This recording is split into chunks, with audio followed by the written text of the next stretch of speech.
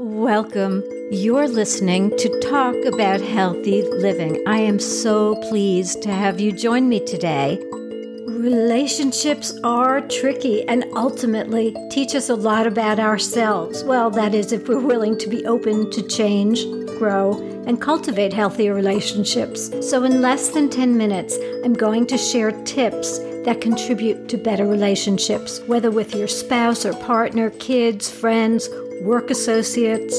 These suggestions apply to all relationships.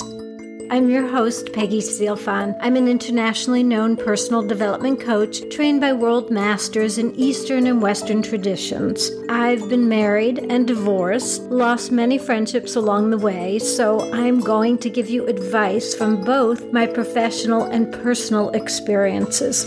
Be open to use what works for you. We all have pasts and hurts that we've experienced along the way. We all seek love, acceptance, and respect. So first of all, be mindful and conscious in your relationships. Be aware of reactions that you might have to what someone says or how they say it or something they do. Maybe they're canceling plans or they're late to meet you and it makes you feel disrespected.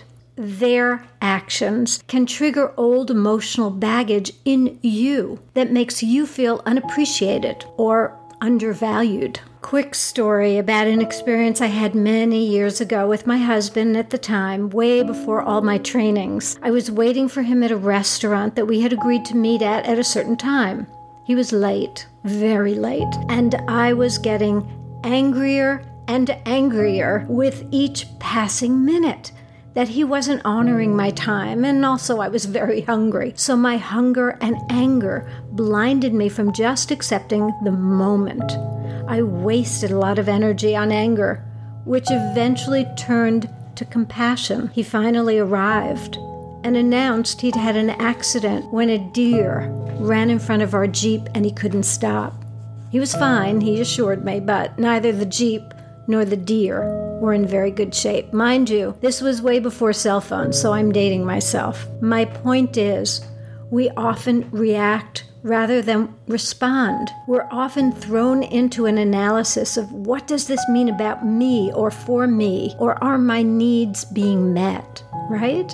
So communication is of paramount importance. But it's not just talking to one another or at one another. It's truly about listening, taking the time to be there, to fully understand someone else's perspectives, feelings, and interests. At the end of the day, instead of superficial questions like, how was your day? Try asking probing questions like, what challenged you the most today? Or what made you feel the best today?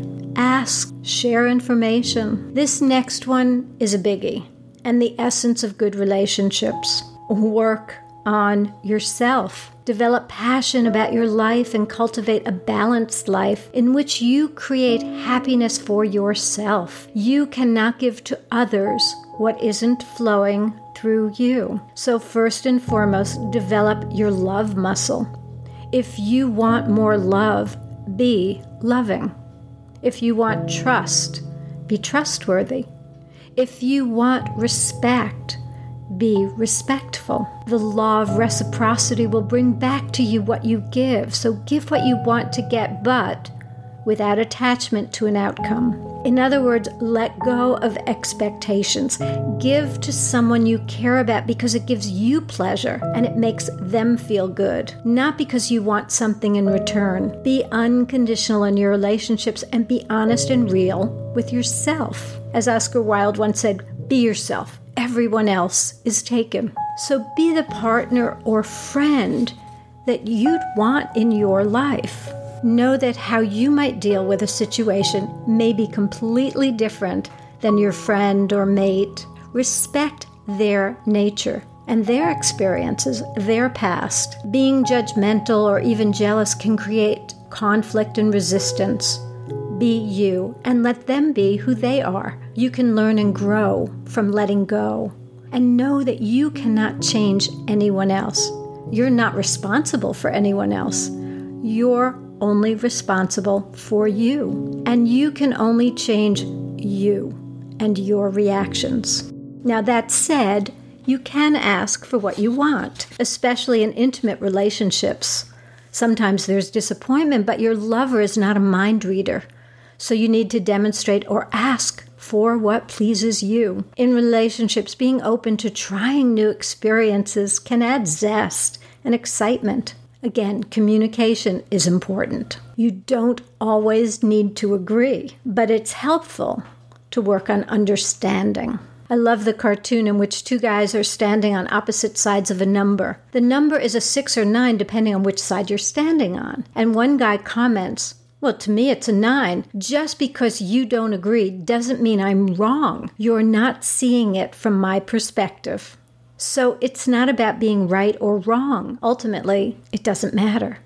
It's more about being heard and accepting another's point of view, even if it doesn't match your own. Their experiences have contributed to their perspective. Honor that and be aware. So when conflicts or disagreements arise, be kind and understanding rather than reactive and defensive. It's often not about you, but about something they are going through. Personally, I've been in a committed relationship for over 9 years now, and the last 4 have been filled with political divisions in the United States, and it hit us hard because we sit on opposite ends of the spectrum. We love and care for each other deeply, but we had to agree that we disagree, and we chose not to have political discussions. Those were just off the table in order to maintain peace at home. And it was, and it continues to be challenging, but we care too much about one another to allow external influences